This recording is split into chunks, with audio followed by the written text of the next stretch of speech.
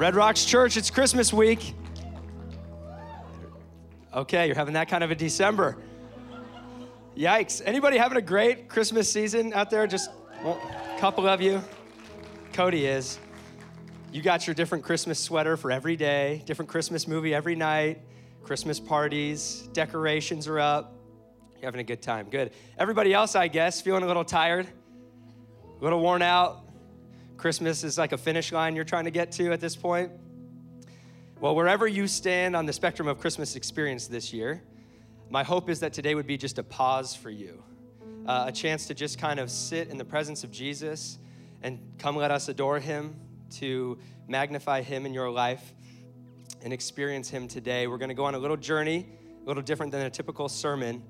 And I sparked some controversy at the 9 a.m. saying this, but I am hoping this journey goes better than my journey on the Polar Express. I watched that movie for the first time this past week, and wow, I did not like that. Like, for some reason, every character was Tom Hanks, and none of them were nice. And all the animation was so bad, like there was no life in the characters' eyes, so they all just kind of looked like this, and you didn't really like anyone. And by the end of it, I was like, you've ruined my childhood. I don't even want to go on the Polar Express. Thanks a lot, Tom Hanks, who watches every week. Can we welcome everybody who watches online right now, including Tom Hanks from the Polar Express. It has nothing to do with what I'm talking about today, but tell the person next to you as you take a seat whether you love or hate the Polar Express movie. Everybody loves the book. What's the word? And it's okay if you love it. We say all the time, you don't have to believe everything we believe up here, okay? It just, as a fact, is a really bad movie, but whatever. December, Christmas time, as you all proved when I asked how you're doing and said it was Christmas week and nobody really reacted, it feels every year kind of like the same cycle of exhaustion and a lot of the same conversations like I feel like I keep having of like, hey, how's it going? I can't even breathe. Don't even talk to me till December or till January. December's just been so crazy. There's too many events. The kids have things going on. We're spending a stressful amount of money. We have to travel. We've got family coming into town, whatever it is. It's just like, I can't breathe here in December and just talk to me in January. And we kind of just keep doing the same thing every single year, right? The same traditions that we just kind of don't even think about. But we're trying to keep up with the Christmas season while all these things are going on. And we run into church and we're like, oh my gosh, it's Jesus' birthday month, and I haven't even really spent time with him. And Jesus is somewhere like, I'm not a 6-year-old who throws a fit about my birthday party. However, if you feel exhausted and worn out by this time that's supposed to be centered around me, then maybe spending time with me would be really good for your soul. But we have this really strange, every single year, this Christmas thing that's commercialized and consumerism and all that kind of stuff that gets thrown in and we feel bad about, and people are going into debt, trying to keep up with Christmas, falling off their roofs, trying to put Christmas lights up. So many things that we do, and all the while we're remembering, this is about Jesus, this is his birthday, and the family's getting together, but we're really not talking about Jesus. We're just talking about masks and vaccines and arguing with each other about politics instead of what Jesus is doing to enrich our lives. And by the end of Christmas season, we're kind of like Michael Scott, just like, well, happy birthday, Jesus. Sorry your party's so lame. We missed it again. I was reading a book with my son that is about like the basic traditions of Christmas and why we do what we do, and I didn't even know like candy canes are shaped like shepherd's staffs to remind us the shepherds went and saw Jesus. And some of the things that we kind of just do and don't even think about. There's a star on top of the tree because the wise men followed the star to find Jesus, and we give gifts under that star. They gave gifts to Jesus. He's the ultimate gift. Those kinds of things that we do every single year, don't really think about. And I was sitting there kind of just laughing about, like, we get to the end of this Christmas season, and it's like, why are we doing this? Like, that's how most of us feel. Like, you already feel that way, and it's not even Christmas yet. I can tell this morning. It's like, why do I do all these things and make this month so stressful when it's supposed to be this month that's all about filling us up and reminding us that Jesus has come, and it's supposed to be this place of peace. But then you go to church, and the guilt trip just gets thrown at you. The classic Christmas sermon is all about, like, you missed it again. You forgot about Jesus. Great job, church. You did it. Better luck next year. And so we feel guilty about that. We're not celebrating Jesus' birthday right. And wherever you find yourself today, however you're feeling, I don't have a guilt trip for you. Guilt trips never really motivate anything positive for us. What I have for you today is maybe the one moment and one time this month that you'll have a chance to really just focus on Jesus. Because I know how busy it is, and I'm not going to make you feel bad that you bought AirPods, but you didn't read your Bible last week.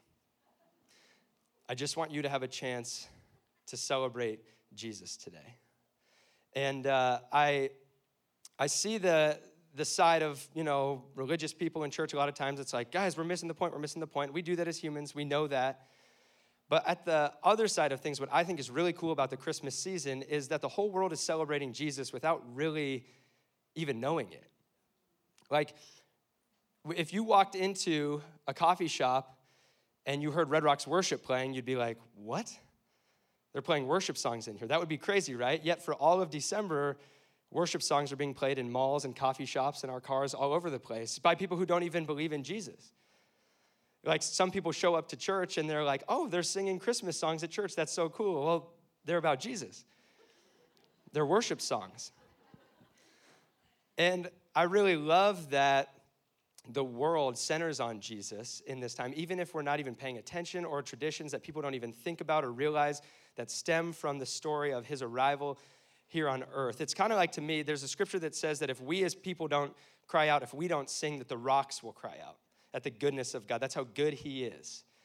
And it feels like December is the whole year bubbling up to the point that even people who want nothing to do with Jesus or don't even believe he exists are like, well, let's celebrate him anyway. He's just that good. The world is celebrating him, and I see that through music more than anywhere else. And so today, as Doug alluded to, we're going to do a little behind the music VH1 reference. Anybody remember that show? A couple of you. A lot of my references this morning have been struggling. Just, be gentle. I, 2 weeks ago, wasn't here, and Sean was down here just roasting me. It's funny when guys who can't grow a man bun just make fun of you for it because they're jealous. Doug and Ryan aren't even in here right now. They're too scared from the 9 a.m. because a few days after Sean roasted me, there was a Christmas party with all of our amazing volunteers, and I just got put on blast all over again, and I was out of town. Not that I really could defend myself, because pretty much everything I get made fun of it's true, but I'm a little fragile. I lost my voice like a month ago, and I'm still trying to get it back, so my voice will probably crack today, which is just a blessing and a Christmas gift for you, along with the merch in the lobby. So anyway, we're going to go behind the music because we know from deep Christmas theology, the best way to spread Christmas cheer is singing loud for all to hear. What book of the Bible is that in? Romans? Yeah. Well, Buddy the Elf, I would say the best way to spread Christmas cheer is understanding and believing what it is that we sing loud for all to hear. And so I want to take you through a couple moments that I feel are really important for us to just feel in the Christmas season. And like I said, I hope today, if nowhere else, is kind of that breath of fresh air and experience with Jesus, that as we take in the story of his arrival, that we have some moments that I think are important for us to share in and to really feel the weight of and the importance of. And so I'll read some scripture and I'll tell you about this moment for each one of the three. And then I'm going to tell you a little behind the music about the song that we will sing that pairs with this moment. And music is this beautiful thing that allows us to really feel sometimes words and emotions in a way that just talking can't. And so this will be a little different, and I think it's going to be awesome. And so when I read scripture today, we don't normally do this, but I would ask you all if you would stand to your feet. I think there's something really beautiful about just revering the fact that we have these amazing words, that we have the story of Jesus, that we get to share in it and know it and read it together. So we're going to start with the first moment, and I'm going to stop complaining about the Polar Express and all of the traditions that we do, which, again, like every year, you're like, well, just watch the Polar Express again because we just do that every single year. Why are we doing this? This movie is terrible, and you have to think that Tom Hanks saw that cut of it before. He's like, well, that was a swing and a miss. I don't know why I agreed to be a part of this whole thing. Oh, it's a Christmas movie. They'll watch it every single year. People don't even think about Christmas traditions. They just do them. So here we go into the first moment that I would call the desperation for a Savior. And so if you would stand to your feet, I'm going to read from Isaiah.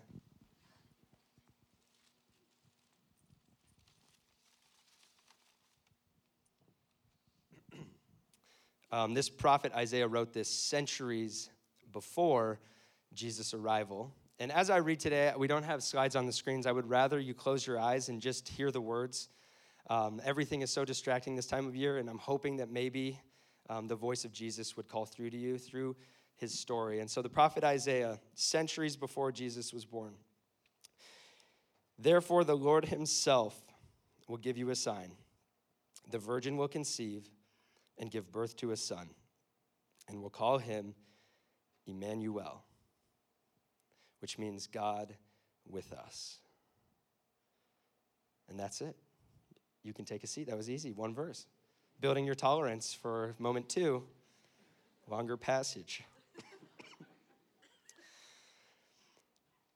So if you aren't familiar with the Bible, with the Old Testament specifically, it's this long, messy story that would take years to talk all the way through. But in short, it is the story of a family that grows to a nation that God chooses to reveal himself through to the rest of the world.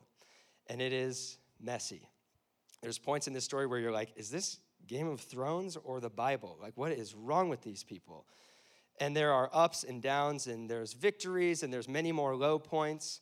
Times where this people, they go away from God, they war against each other, they war against other nations, they're enslaved and taken into captivity. It's this crazy story.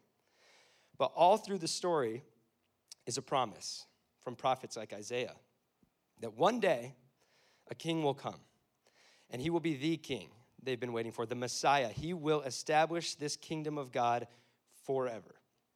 And the people await this anxiously, especially in a time and in a history where most of the time it seems impossible. And so when we come across the time when Jesus is about to be born, it's gone from this dream, this prophecy that we all believe, to a dim hope that a Messiah will actually ever show up. The prophets were the mouthpieces for God, and they kept speaking, but then there was a prophet named Malachi, and he was the last prophet they heard from for 400 years of a time that was seen as silence, darkness, absence from God. And so on a spiritual level, the people felt like he's finally given up on us. He's gone. And on a political, social level, they were not being more established as a kingdom. In came Alexander the Great and the Macedonians to conquer Jerusalem, followed by the Ptolemies of Egypt and the Syrian Seleucids, and then Rome, conquering the entire world. And so the Israelites were not feeling like they were getting freer. They felt like they were losing the small hope that they had, and in them was this desperation for their Savior. And maybe we can't totally resonate with their political climate and what their nation was like, but we can, as human beings, I think, resonate with the desperation that we have in our souls for our Savior. A lot of people who don't even maybe term it Jesus or know that it's him have this craving, are looking around at the world and everything in it and thinking, none of this is working. All of these temporary earthly things, none of it is filling me. I have an eternal appetite, but all of the temporary things just don't seem to fill it. Where is something that can fill this eternal appetite? Awaiting a Savior. God, come near, come here to me, save me.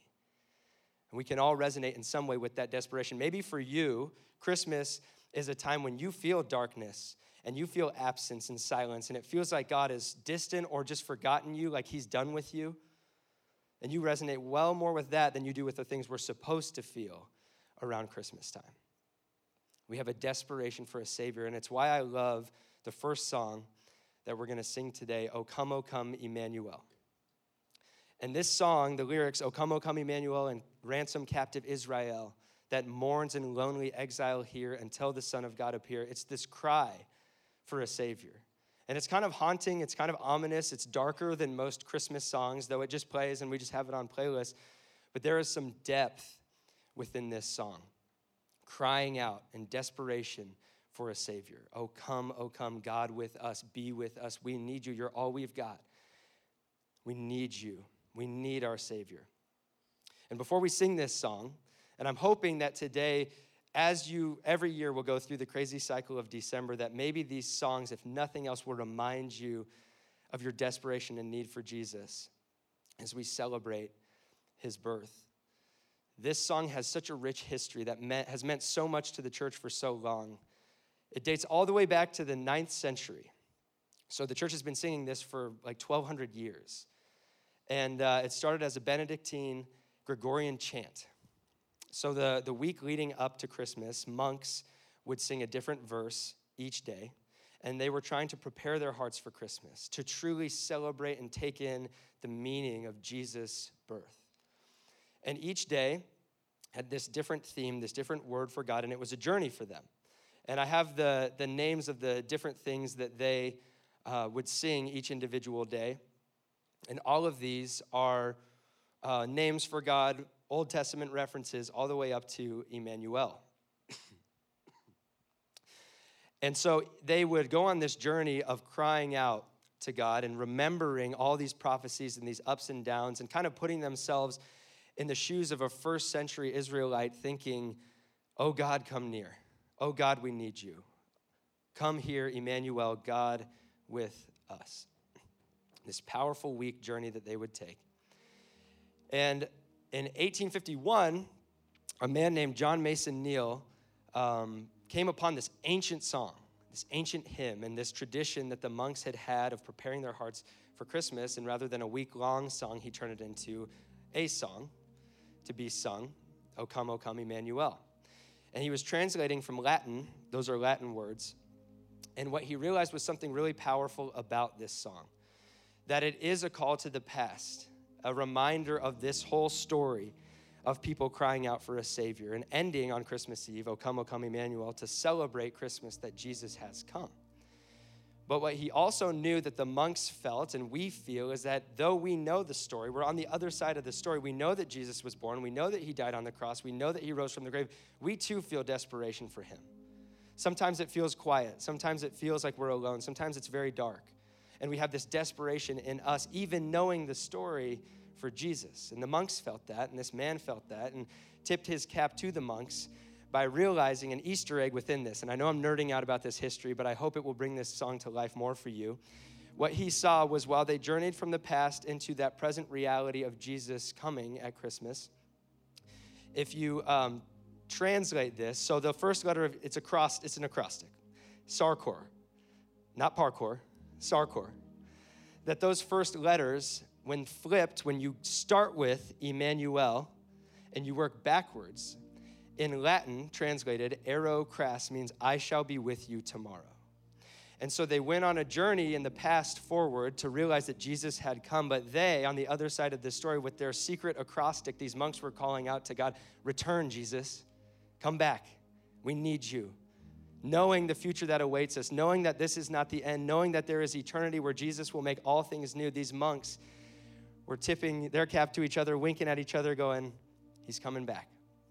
This isn't it for us. He shall be with us tomorrow.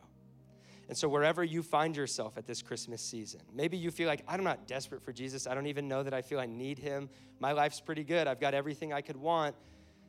Maybe this song, maybe closing your eyes and hearing the words or singing them will kind of let all the things that are temporary, all the things we put our hope in, all the things we cry out for that don't actually work, maybe they'll just fall. And we'll just feel the weight of how much we need Jesus. That without him, we've got nothing. That he is the filling for our eternal appetite, that he has the eternal life that our souls crave. God wrote eternity on the hearts of every human being. We're desperate for Jesus. Maybe you're in that dark place right now. This holiday season is just a reminder to you of pain. Makes you feel like God's even farther from you. You feel guilty about not doing it right or whatever. And right now, I just hope that you would just feel that yearning for Jesus, that need for him, that call to him, God, come be with us. And that you'd be met with what this song also can't help but say, but rejoice, Emmanuel. We can go back into the shoes of a first century Israelite and feel that weight a little bit. God, come near, we need you. We can look ahead to the future and know what awaits us, that Jesus shall return. I shall be with you tomorrow. But what I love about the reality of Emmanuel, God with us, it means that Jesus is also here right now in the present with you. That it's not about the past, that it's not all about the future, but it's also about right now. God with us, Emmanuel. So whatever situation you have in your life, whatever pain, whatever place that you just need Jesus, in the depths of your soul, the things that nobody else knows, the way that you feel alone, this song is a cry out to him, come here, and he will. He's given us his spirit. He is present with us because of his birth, because of his death, because because of his resurrection. He shall return, but he is also present. Emmanuel, God with us.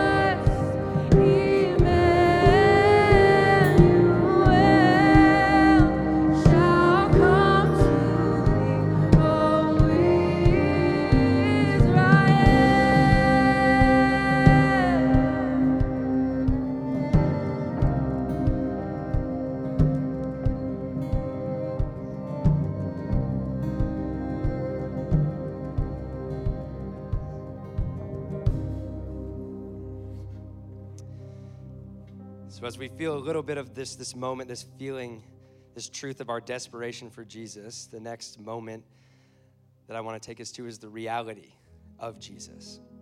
And so if you'd stand to your feet, I'm going to read from Luke chapter 2. This is the Christmas story.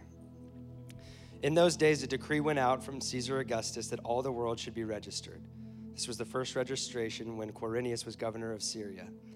And all went to be registered, each to his own town. And Joseph also went up from Galilee, from the town of Nazareth to Judea, to the city of David, which is called Bethlehem, because he was of the house and lineage of David, to be registered with Mary, his betrothed, who was with child. And while they were there, the time came for her to give birth. And she gave birth to her firstborn son and wrapped him in swaddling cloths and laid him in a manger, because there was no place for them in the inn. And in the same region, there were shepherds out in the field, keeping watch over their flock by night. And an angel of the Lord appeared to them, and the glory of the Lord shone around them, and they were filled with great fear. And the angel said to them, "Fear not, for behold, I bring you good news of great joy that will be for all the people. For unto you is born this day in the city of David a Savior, who is Christ the Lord. And this will be a sign for you. You will find a baby wrapped in swaddling cloths and lying in a manger." And suddenly there was with the angel a multitude of heavenly hosts, praising God and saying, "Glory to God in the highest, and on earth peace among those with whom he is pleased." Let us go over to Bethlehem and see this thing that has happened, which the Lord has made known to us." They went with haste and found Mary and Joseph and the baby lying in a manger. And when they saw it, they made known the saying that had been told them concerning this child. And all who heard it wondered at what the shepherds told them. But Mary treasured up all these things, pondering them in her heart. And the shepherds returned, glorifying and praising God for all they had heard and seen, as it had been told them. And at the end of the 8 days, when he was circumcised, he was called Jesus, the name given by the angel before he was conceived in the womb. You can take a seat. This story that we probably know better than any in the Bible, because it is the Christmas story,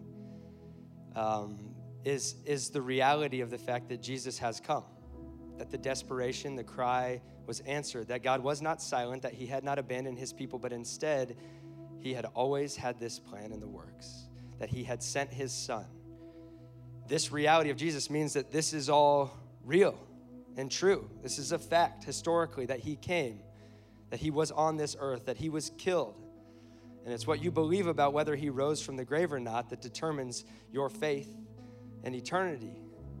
This is reality. Jesus was here in this moment. Creation watches its creator being created. In the most strange, crazy story that none of us would draw up. That's how God works. The most humble beginning as galaxies bow to the king, yet he's this little infant in a barn. And we know this story, the Virgin Mary and the fill-in dad Joseph and the livestock and the angels and the shepherds and all of that. And it can grow stale or just be something that we kind of know as a fact. But this is a reality that has changed everything for the entire world. It split time in half. The birth of this child. The reality of Jesus. And this holy night that we celebrate is beautifully brought to us. We can experience this reality in the song, "O Holy Night." An amazing Christmas song that takes us to just think about and ponder and wonder at what God has done in sending Jesus here onto our turf, putting skin and bone on. What kind of a God does that? The story behind this song gives beauty and more picture of the reality of Jesus. And so in 1843, the story of the song starts where a priest in France asked a poet that he knew to pen a poem about Jesus and about this story for his church. And he went to a poet, Placide Cappeau, who didn't have faith in Jesus, was not a religious man at all. But he talked with him, and this guy ended up writing this beautiful poem that was originally called Midnight Christians. And the church loved it, to the point that they said, "You need to turn this into a song." And so this poet took the song to a Jewish composer, Adolf Adam, and he wrote music. And it became this wonderful anthem for the church in France. It was spreading around and people loved it. But some religious people found out that the song had been created by two men who actually didn't themselves believe in Jesus, yet had written this magnificent song about him. And so the religious people tried to stop it from spreading. And back in the 1800s, religious people were really uptight.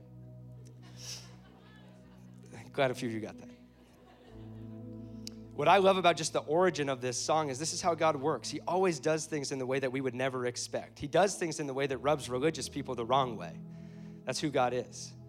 And somehow these two men who didn't even know where they stood in light of this story created this amazing song that to the people who believed in Jesus, it meant so much.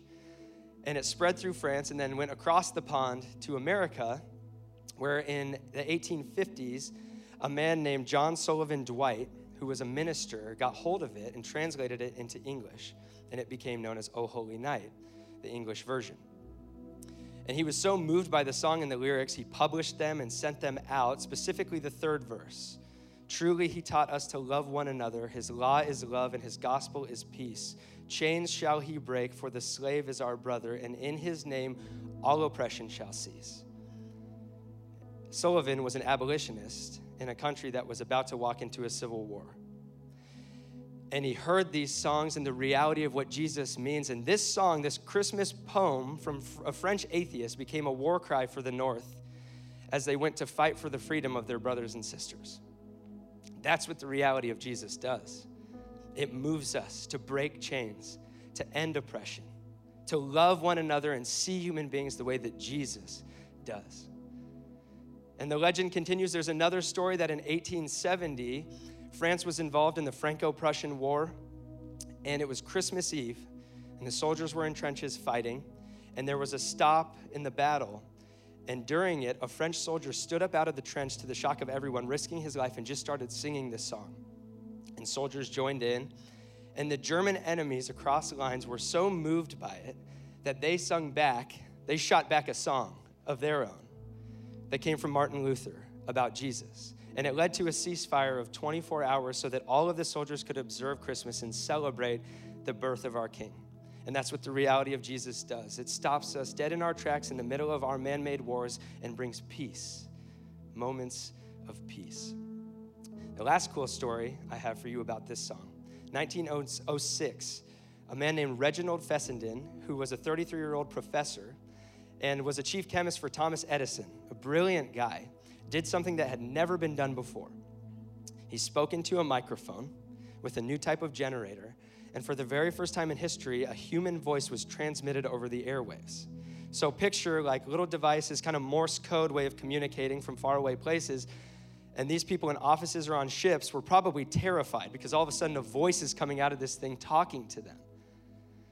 They probably thought, like, somebody's gonna kill us, or Jesus is back. God, is that you? But they were quickly met with peace because Fessenden was reading the very passage I just read to you from Luke chapter 2. It was Christmas Eve. And he was sending out to the world the story of the arrival, the reality that Jesus came for us. And after he finished reading, he put down his Bible and he picked up his violin and he played the very first song ever to go out on the airwaves, "O Holy Night." In the Spotify world, it's kind of hard for us to imagine that. But for the first time, people in faraway places were hearing a song. And it was the song that told of the reality of Jesus. That's what the reality of Jesus does. Makes its way to the corners of the earth through all kinds of creative and crazy ways, whether it's a French atheist or it's a genius with a microphone and a generator. Jesus will make his name known, and every knee will bow and every tongue confess that he is Lord. And it all started on this holy night. And so, here at Red Rocks Church, we happen to have an amazing violinist, Marian. And for this moment, this reality of Jesus, she's gonna play. And close your eyes and think about being one of those people who's hearing this melody, this beautiful song, who's being reminded or maybe coming to know for the first time this story that Jesus actually came here, that the desperation has been met with the reality of Jesus, that he has called us to love one another, to break chains. It's what the reality of Jesus does, makes its way through us to the corners of the earth because of this one holy night.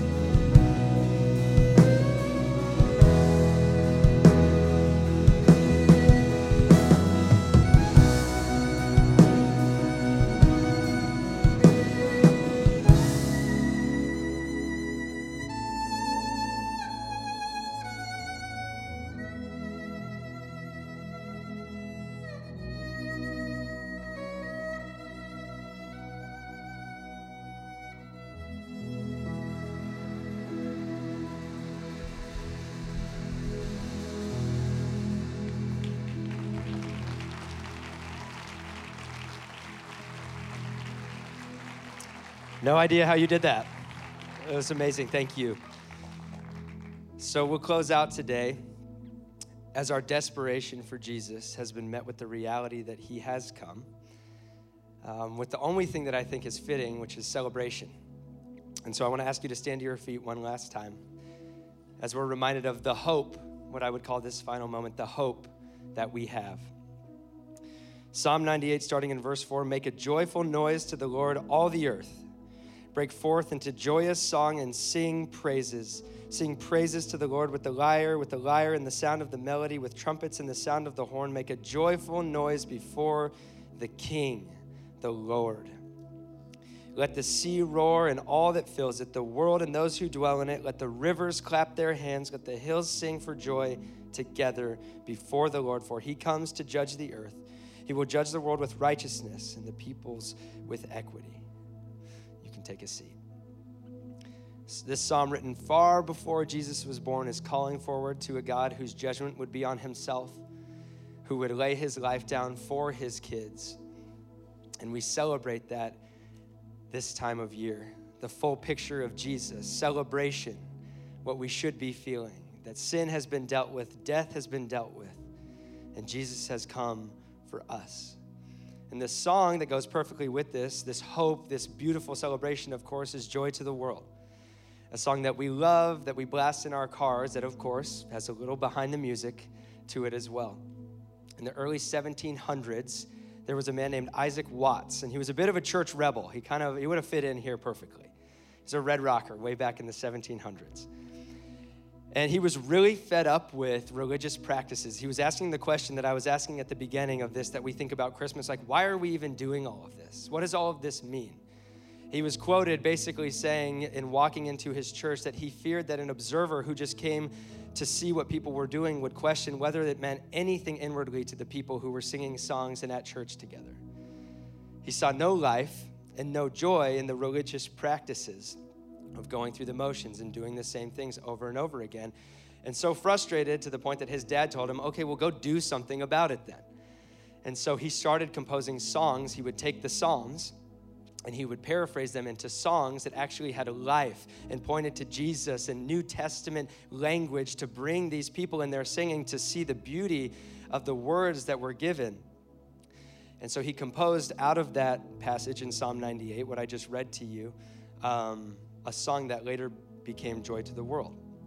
He wrote this song, and about a century later, a man named Lowell Mason took it and put it with an arrangement by Handel, a famous composer, and turned it into this song, Joy to the World. And he shared it around Christmas time, so it became associated as a Christmas celebration. But Isaac Watts never wrote it as a Christmas song. He wrote it as a call to the church to wake up, to be people of joy in this world that so desperately needs it, to have life within us, that we wouldn't just practice the same old things and go through the same motions, but always be remembering the joy that we have. This song wasn't actually written about the birth of Jesus, the first coming. It was written about the second coming when he shall return.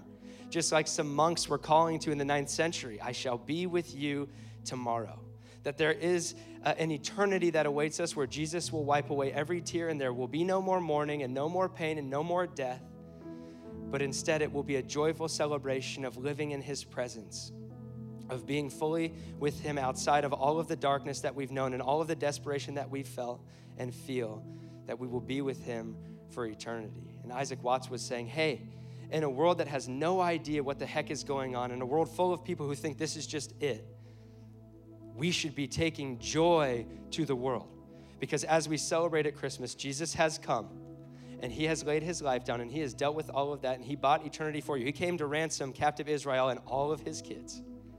He has come, and he shall be with us tomorrow. He shall return. So if you would stand to your feet, we're going to close this out by singing Joy to the World. And my hope is that you will be propelled into a Christmas week that might be crazy, that might not give you much time to really sit in moments like this, that it would be the joy of Jesus that walks out of here with you, remembering that he shall be with us tomorrow, and we live joyfully, and we as his people are called to bring joy to the world.